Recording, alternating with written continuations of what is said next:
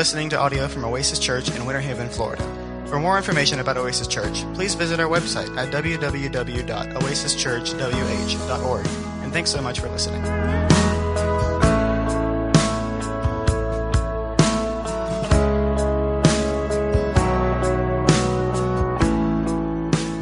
Luke chapter 6 is where we're going to pick up as we're studying Luke's gospel. We are excited about this opportunity to share this morning. I think going to be a very helpful passage for us in our daily life, though it can be a little bit confusing if you just are reading through and you're just doing your Bible study and you hear what Jesus has to say. You could walk away from this passage going, well, I'm not really sure that I'm understanding what Jesus means. He does that to us a lot. Don't be surprised by that. The Gospels are hard.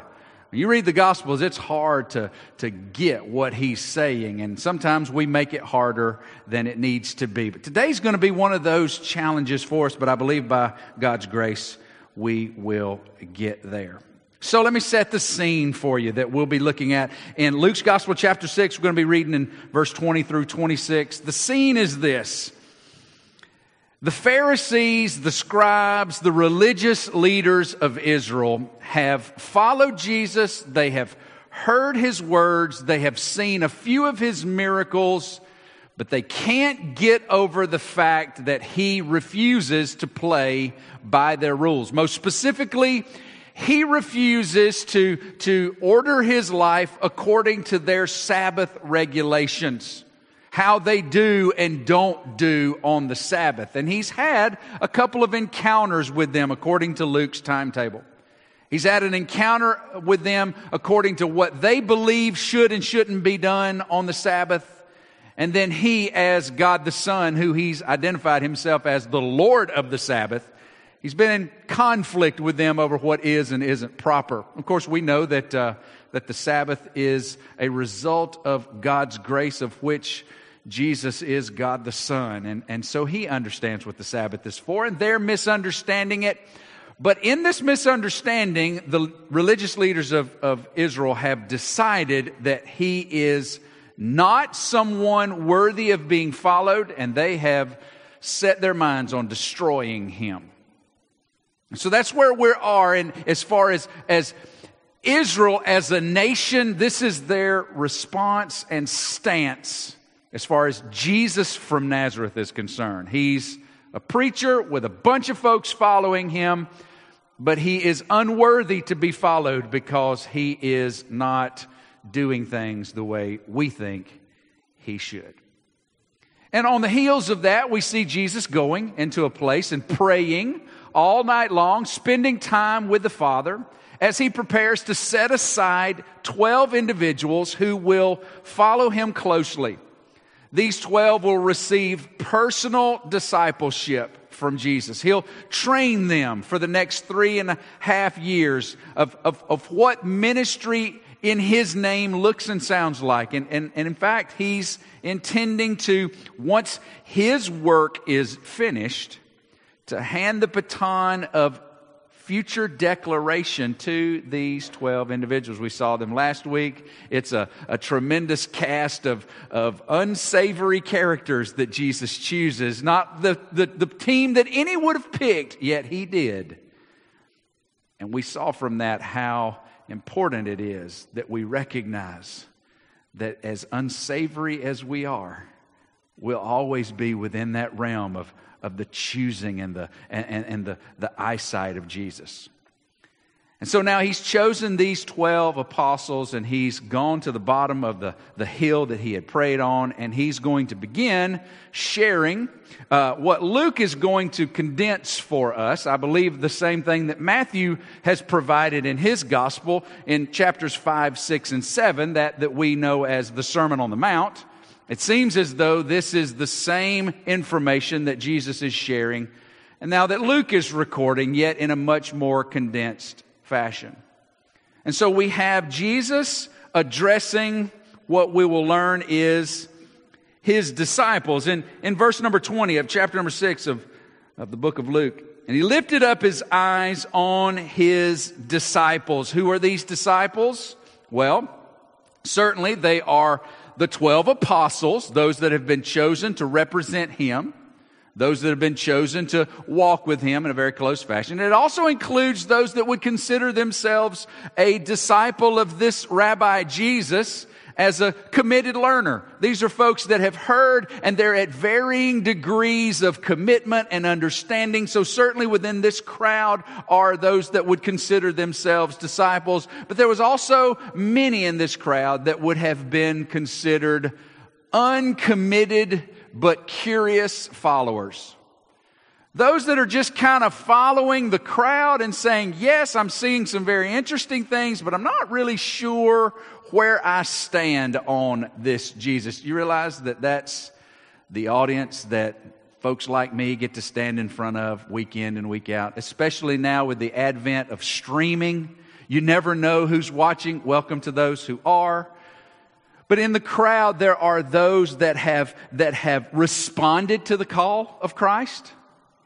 There are those that would consider themselves maybe a disciple, not really sure what that means, and I'm just trying to understand how that applies to me. And then there are those that are just curious, not really sure where we stand. And those are they that Jesus addressed. And what he's going to do in this particular section and the couple to follow is he's going to begin laying out what it looks like to be a follower of his. What is it going to cost you to follow me? What is it going to look like if you're going to walk the way in which I will lead you? And he begins by sharing about blessings and woes. Jesus declares blessings for those in the most beneficial, favored position, who have experienced the true well-being that comes from a right relationship with God. Jesus is going to declare those who are in the favored position of God the blessings that they can expect. But it's going to have to do more with their heart than with their outward expression. You see, in this time, many were looking at the outward. What are we doing? What are we saying? How are we accomplishing this standard and this standard and this standard? So therefore, I'm righteous and I can expect the blessing of God. Jesus is going to declare the blessing of God. And it's going to be to those that are standing in that favored position of right relationship to their Creator. But Jesus is also going to pronounce woes. And these woes are going to be to those who are in the worst, most unfavorable condition, who experience or could experience the calamity, disaster, and damnation that is reserved for those that would be considered wicked. Blessings for those who are favored, woes to those who are in that position of disfavor. And it has nothing to do with how it looks on the outside. Let's read what Jesus has to say. He lifted up his eyes on his disciples, verse 20, and said, "Blessed are you who are poor, for yours is the kingdom of God. Blessed are you who are hungry now, for you shall be satisfied. Blessed are you who weep now, for you shall laugh. Blessed are you when people hate you, when they exclude you and revile you and spurn your name as evil on account of the Son of Man. Rejoice in that day. Leap for joy, for behold, your reward is great in heaven. For so their fathers did to the prophets. But woe to you who are rich, for you've received your consolation. Woe to you who are full now, for you shall be hungry. Woe to you who laugh now, for you shall mourn and weep. Woe to you when all people speak well of you, for so their fathers did to the false prophets." What Jesus is saying here turns conventional wisdom upside down. I'll read you a quote by a commentator that I read behind each week. It says, "The teaching of our Lord Jesus Christ is diametrically opposed to the human thinking. Most of the Jewish people, particularly the religious leaders, found it repugnant, offensive, and even threatening, these teachings of Jesus. In their minds, it was so wrong that it had to have been satanic. Then and now, the Lord's teaching shatters popular worldviews. It challenges men's motives. It turns their world upside down, and it stands their thinking on its head. And it makes no attempt, Jesus' teaching, it makes no attempt at political correctness and ignores conventional wisdom. Basically, if you follow the way of Jesus, and if you follow it the way He leads us, folks will think you a right strange individual. Because the decisions you make, the places you go and don't go, will be completely opposite to what the normal way of thinking might be considered. What does Jesus say? He said, "Blessed are you who are in the most beneficial, favored position, who have experienced and will experience the true well-being that comes from a right relationship with God." Who are those? He says in these first few verses, they're the poor, the hungry, the mourning, the sorrowful, and the rejected. Now that seems like the opposite of blessing. When we think about blessing, and unfortunately, when many stand behind a podium or a desk like this, their description of God's blessing would never include any of these. Poverty, famine, sorrow, rejection. No, the blessing of God is to be healthy and wealthy and happy.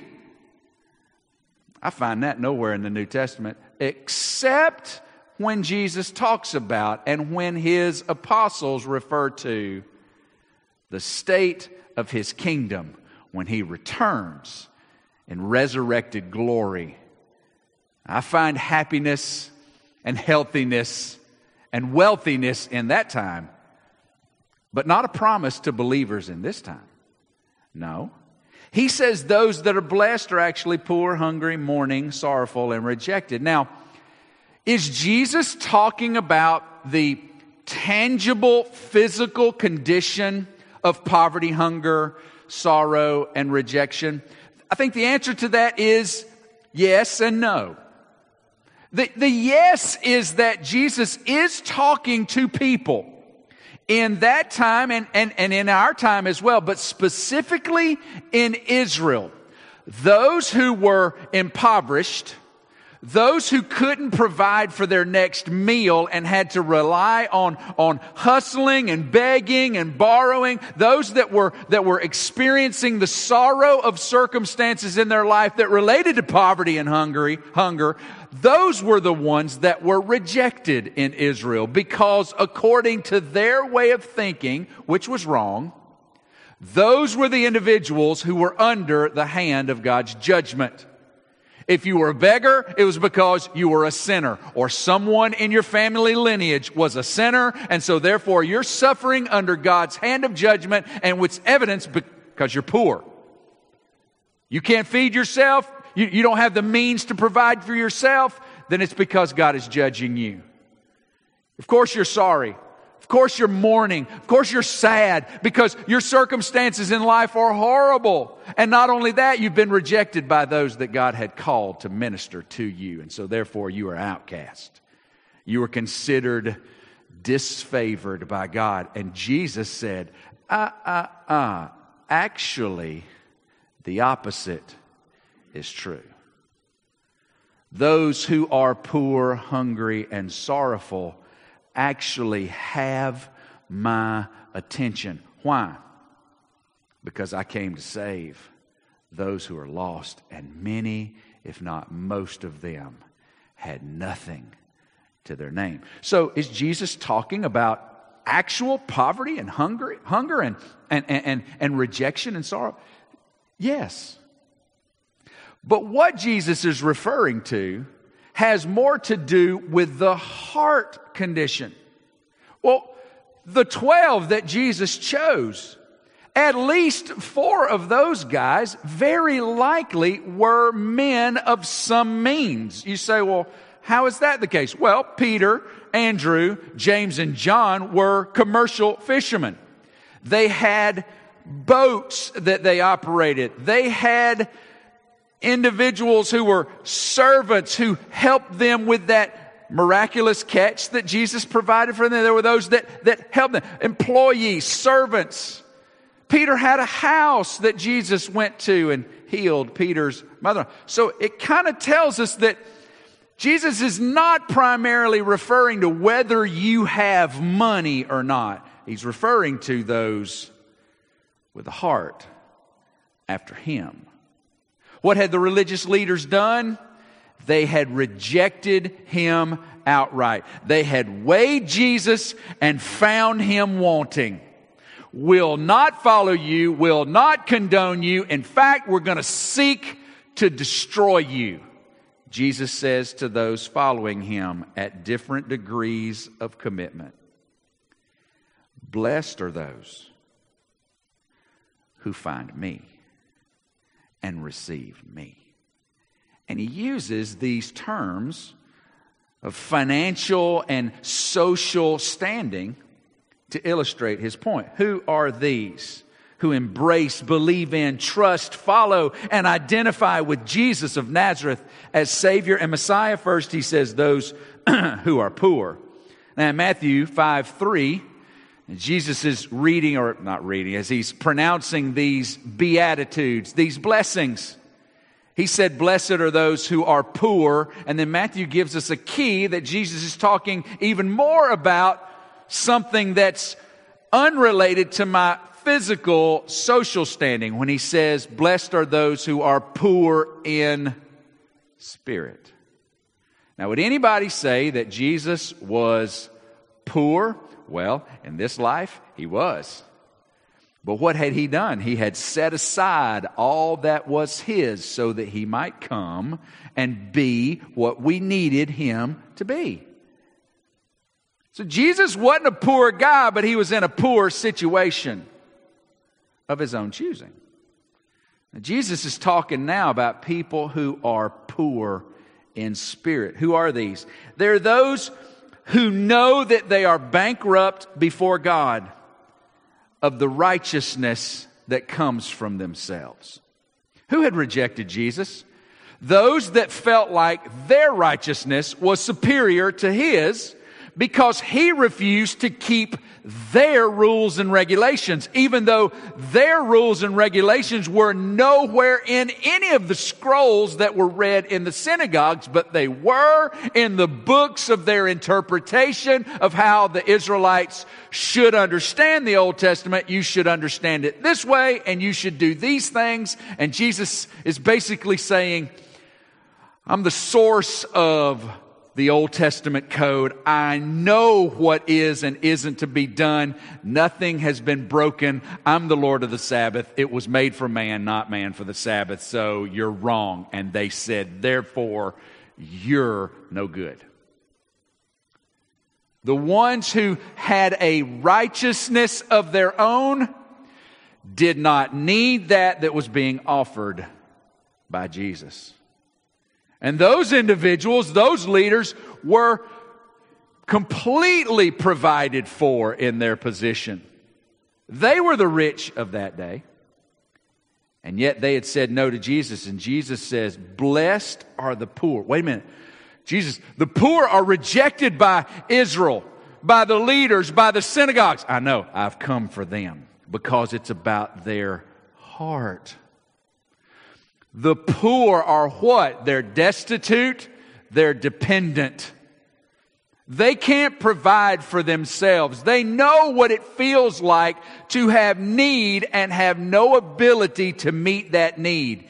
And when it comes to the righteousness required, they know they ain't got it. And Jesus says, those are blessed who know their spiritual bankruptcy and yet are looking to me. Well, he says, theirs is the kingdom of God. Are you bankrupt of righteousness today? You realize that you have no ability to be what is necessary to stand before a holy God. If you know that no matter how good you try to be, it's not going to be good enough, well, then you're standing in a place of blessing. Because if you turn to Jesus for that righteousness, you know what you'll find? The kingdom of God is yours. Now, Jesus is juxtaposing then with now. Now you have nothing. Even if you've got it all, you recognize you got nothing. Well, then you can have it all. But if right now you got all you need, regardless of how much equity you have, but in your heart you think I've got all I need to provide for myself, regardless of whether there is a God and if He even cares. If you have what you need now, well then He'll have a woe that He'll speak. He moves on. He says not only the poor, the destitute, the dependent in spirit, but also, blessed are you who are hungry now. Those who are hungry now have a longing. Anybody hungry now? Anybody? Thank you, Bill. One honest man in the room. There's half a dozen folks looking up restaurant times right now, but you are honest enough to say you're hungry. No, I'm looking at the church app, Pastor. Some of you are. Anyway, I'm hungry, okay? I'm hungry right now. Ate one too many bowls of dumplings last night. Hand five to my wife. Boom. Southern goodness in a pot. But I had too much last night, so I didn't do anything for breakfast this morning. I'm hungry. I don't know what it means to be truly hungry. To go meal after meal after meal and have little to nothing. So many of those that were following Jesus were following Him because all they had ever heard about Messiah was that He was going to come and He was going to set up His kingdom and that Rome would be out of the way and that we would be back to prominence and the Messiah was going to provide for all our needs and we're hungry. I've got family that's starving. My kids haven't eaten and I'm wondering what this is going to mean. So I'm following Jesus hoping He's the answer. And He says, are you hungry? And I think many of the crowd were going, yes, I'm hungry. Well, then you'll be filled. Today, you see, when Jesus is breaking the bread, you remember there were so many that followed Him because He broke and broke and broke and broke, and everybody was filled to their want, and they were like, this is my guy. I'm following Him because He's the provider of bread. And Jesus is saying, that's not the kind of bread you should want. That bread's temporary, will fill a temporary hunger in you, but that hunger's going to come back. I'm the bread that provides satisfaction for what your deepest longing was. And most of these recognized from what they'd been taught is they were poor because they were under God's judgment, and because they were under God's judgment and poor, they were hungry. And Jesus is going, it's not about what you have to put in your mouth. It's about that heart. And those that were hungry physically in Jesus' audience were craving the righteousness of God, needed to be in the favor of God so that they could have the stuff that the religious leaders had so that they could provide. So I'm longing, Jesus, not only for my stomach to be full, but for the righteousness of God to be true in my life. But I don't know how to get there because they say I can't. Blessed are you. favored are you who hunger after righteousness and are coming to me for it. You're hungry now, but you shall be satisfied. Now here's what goes against conventional wisdom. Conventional wisdom says, satisfy me here first, and then I'll be willing to be satisfied here. Jesus says, be satisfied in me, and that will take precedence over this. You go, that doesn't make sense. I think it's because we're wrestling too much with stuff to give him that place of ultimate satisfaction in our heart and mind. Jesus says, you're hungry and you're thirsting after righteousness and you're seeking it in me. You're in the position of blessing and favor. Psalm chapter number 42, verses 1 and 2.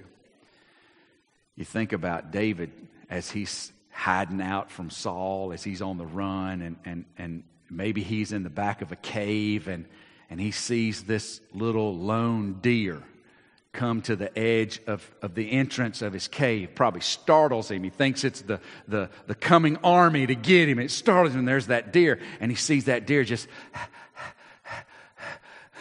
what is it? It's thirsty. Probably pawing at the ground, looking for a little moisture to keep going.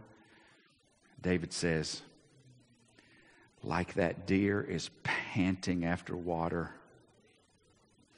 my soul longs after you, O God. When would David had thought this?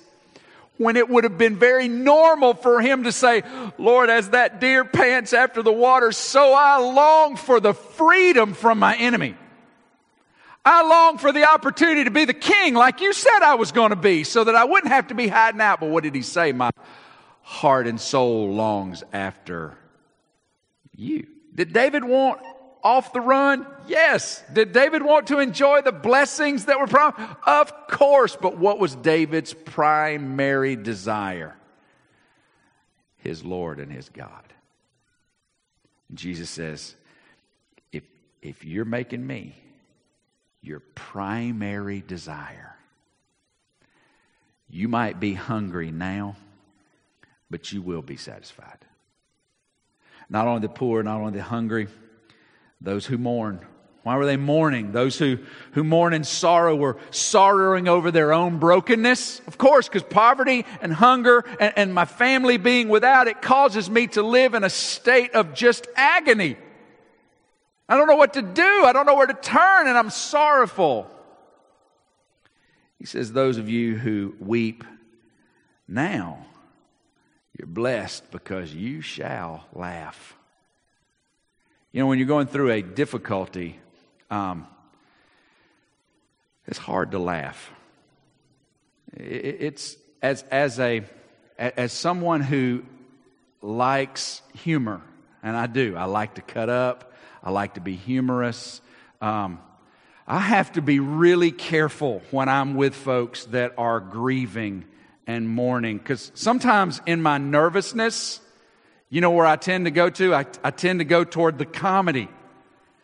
And you know, there's some times where comedy's just inappropriate. And there's been far too many times where I've thought, man, I wish I just hadn't have said that at all. I wish I just kept my mouth shut. Because for those who are truly sorrowing, laughter is miles away.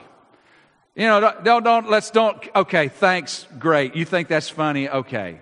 But I'm so broken that I can't even imagine there being joy. I think what Jesus is talking to is people who are sorrowful over the fact that I'm not going to be able to stand in God's favor because obviously I'm under His judgment. I'm poor, I'm hungry, and so is my family, and I can't make it right. And no matter how hard I try, no matter how many sacrifices I make, nothing changes. And they keep telling me it's because God's mad. Jesus says, are you sorrowful? You're blessed. how, Jesus? Because I can affect that righteousness that you long for. And that will bring joy to you that will supersede all of the sorrow that they're trying to heap on you and you've bought into. Jesus, does that mean that my circumstances are going to change? No. Because we're talking about now and then. Now, it may be like it is. But if you're wondering about that righteousness needed for then you've come to the right one. Are you poor, hungry, sorrowful? And you're looking for it in me? Well, then you are blessed. This is teaching like we've never... Have you ever heard anybody say this at the synagogue? Never. I don't know, this one seems to say that he's got the connection to righteousness. I'm going to keep following him. I'm going to keep listening to him. I'm going to keep learning. Though some would say, yeah, I thought you were going to tell me about a job opportunity you had. I thought you were going to put me into contact with at least a baker who had some leftovers for me. Well, I thought you were going to change my sorrow into joy, Jesus. It's all good. But those whose hearts were turned toward the God they were seeking to walk in favor with and seeking it in Him, Jesus says, you're blessed. And for everyone who stayed, everyone who's still here, blessed are you, verse 22, when people hate you, when they exclude you and revile you and spurn your name as evil on account of the Son of Man. Who's the Son of Man? Jesus already referred to Himself as the Son of Man. That title that comes from Daniel about the one who is to come like a Son of Man to bring about those promises that God had made in earnest. He's now referring to Himself. You're going to be rejected because of me. If you're looking to me, you're poor. Nobody wants to have any time of day with you. If you're looking to me for that righteousness needed, you're blessed. You're hungry, you're looking to me, you're blessed. You long for righteousness, you're sorrowful because you had no hope and you're looking for it in me, you're blessed. And you're going to keep being blessed. How's that, Jesus? By being excommunicated. Woo! Right? No. Worst fear for someone in Israel was to be rejected because of a faith issue. Because if you were outside of the synagogue, if you were outside of the graces of the leadership of the temple personnel, well then they were telling you had no hope before God. You're outside of us, you're outside of Him. Jesus goes, don't listen to them. You get rejected because of me. You get made fun of because of me. You get canceled because of me. He gives us a command. Verse 23. He says, rejoice in that day. You know what we do in America? We get reviled. We get rejected. We get done, wrongly. What do? We lawyer up. You ain't going to say that about me. I got a right to. And you know what? Okay, fine. But Jesus says the response you need to have of being rejected because of me, rejoice, celebrate. Let's have a party. Because I'm being persecuted? Yeah. Why? He says, because you're in good company.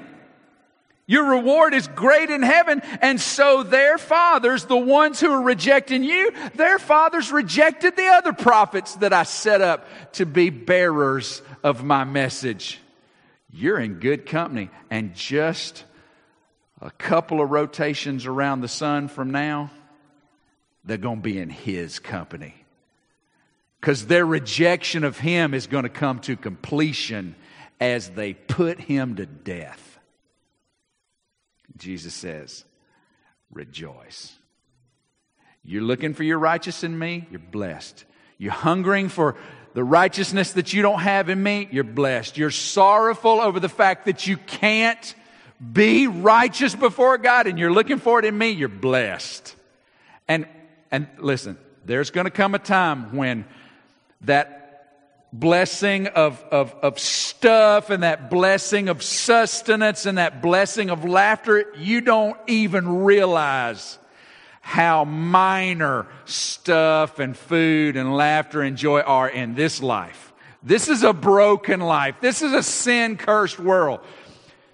When you're in the presence of the one who made you and redeemed you because of me, well, all of this is going to pale. In fact, if I can turn, if you'll indulge me, to 2 Corinthians chapter number 4, Paul has a little something to say about the difficulties of this life. 2 Corinthians 4, verse number 17 and 18. Let me find it.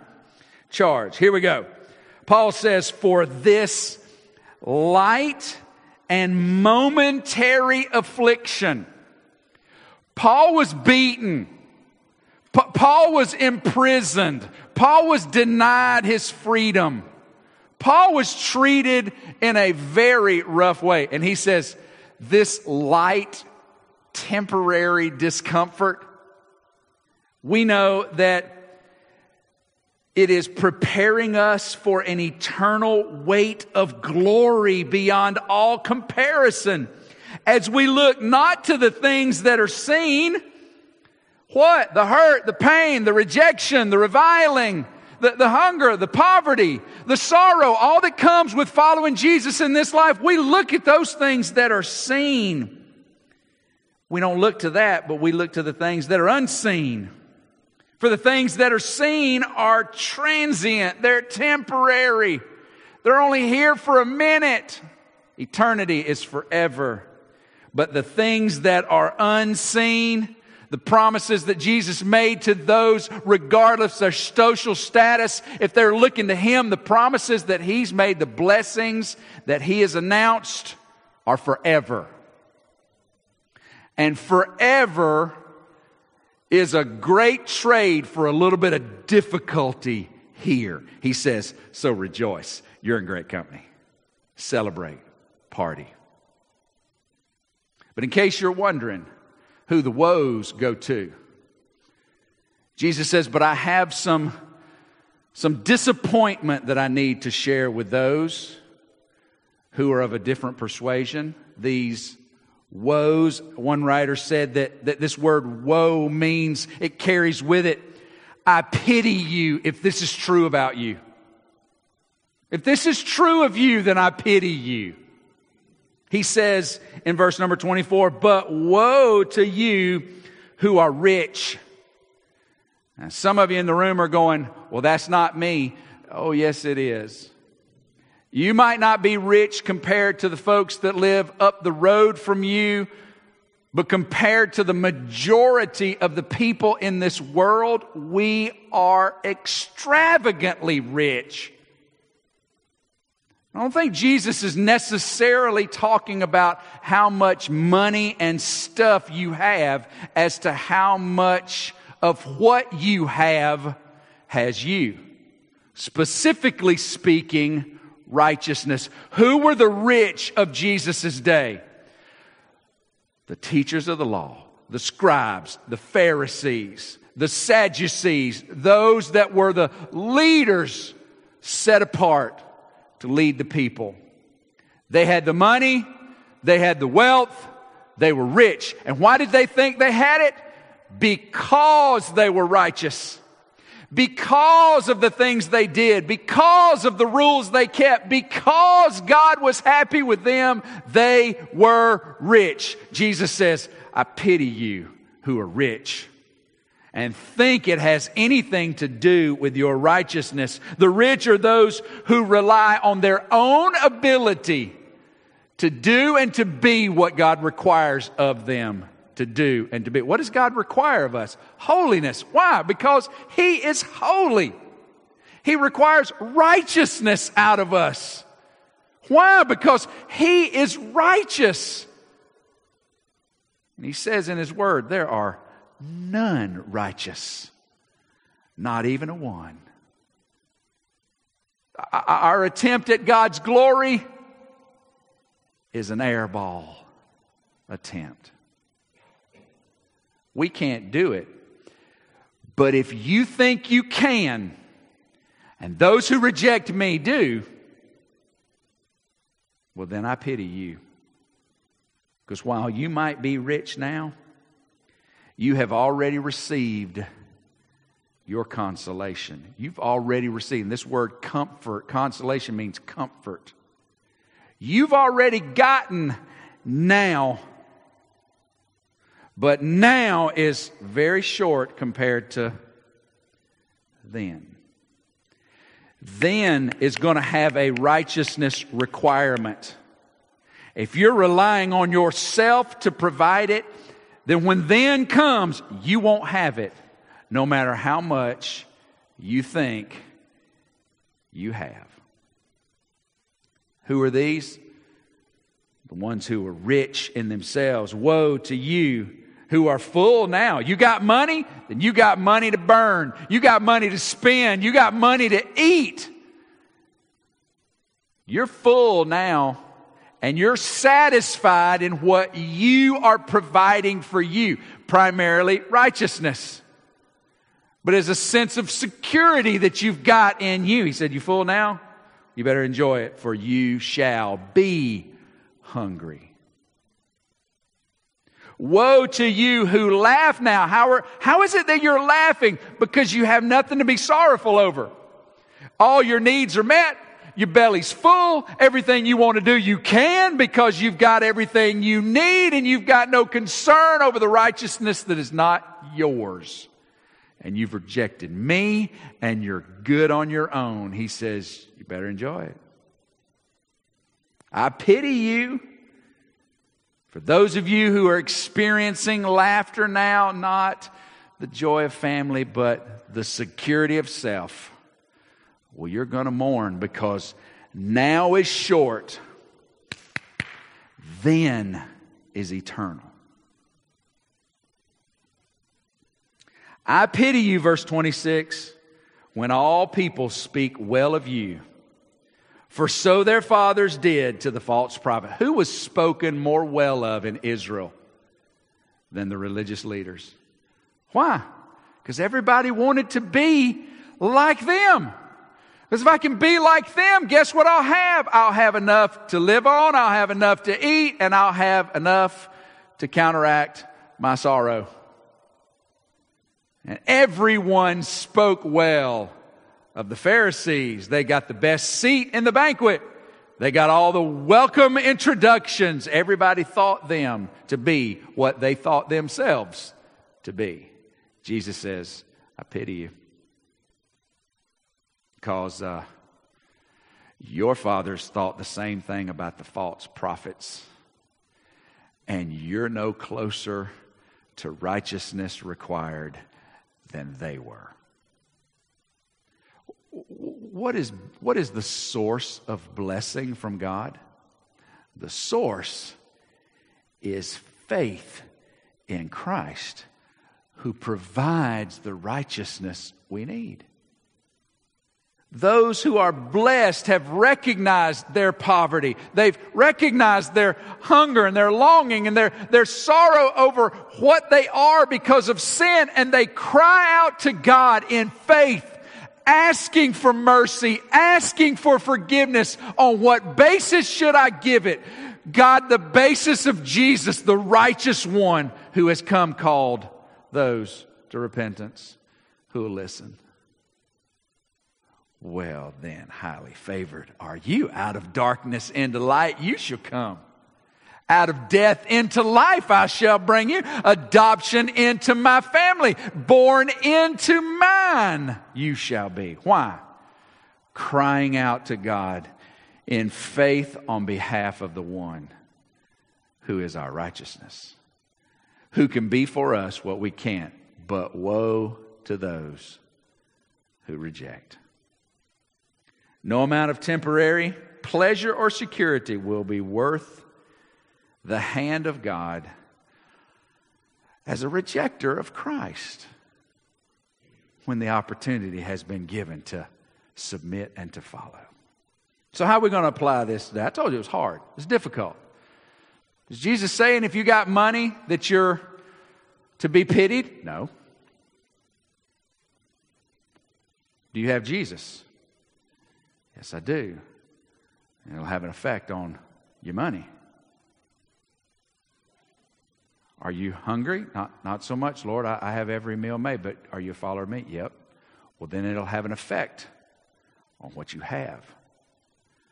Are you sorrowing in this world over your sin? Yes, I did. Did you find that answer to your sorrow in me? Yes, I do. Are you still sorrowing over the brokenness of this world?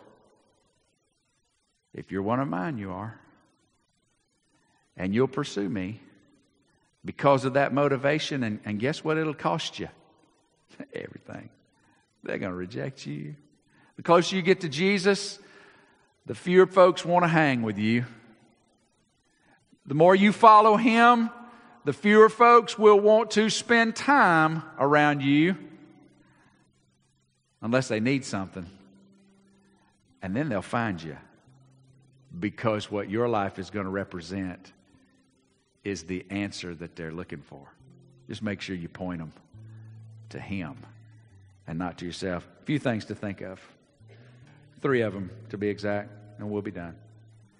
Woe to any today who are trusting in these. Pity on you if this is what you're trusting.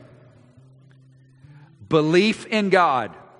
Whoa, wait, I thought that's why we're here. The devils believe, James said, and tremble. But they're not in the family. A lot of folks believe in God. Have you called out for the righteousness that can be yours only through Christ? Woe to those that are trusting in their own good deeds. Woe to you if you're trusting church attendance or charitable contributions or the faith of your family. Well, Grandma was a fantastic follower of Jesus. Well, then she is blessed. But pity be on you if you're trusting her faith to have any effect on your life. Woe to those that are trusting baptism. I got wet on this day of a particular year at this particular place, and he dunked me down. I came up wet. I got a t-shirt, and everybody clapped. That's of no help to you if it's not the testimony of one who has cried out to God for the righteousness that they need that can only be found in Jesus, who provides it for us. What about shame? Anybody ever said, shame on you?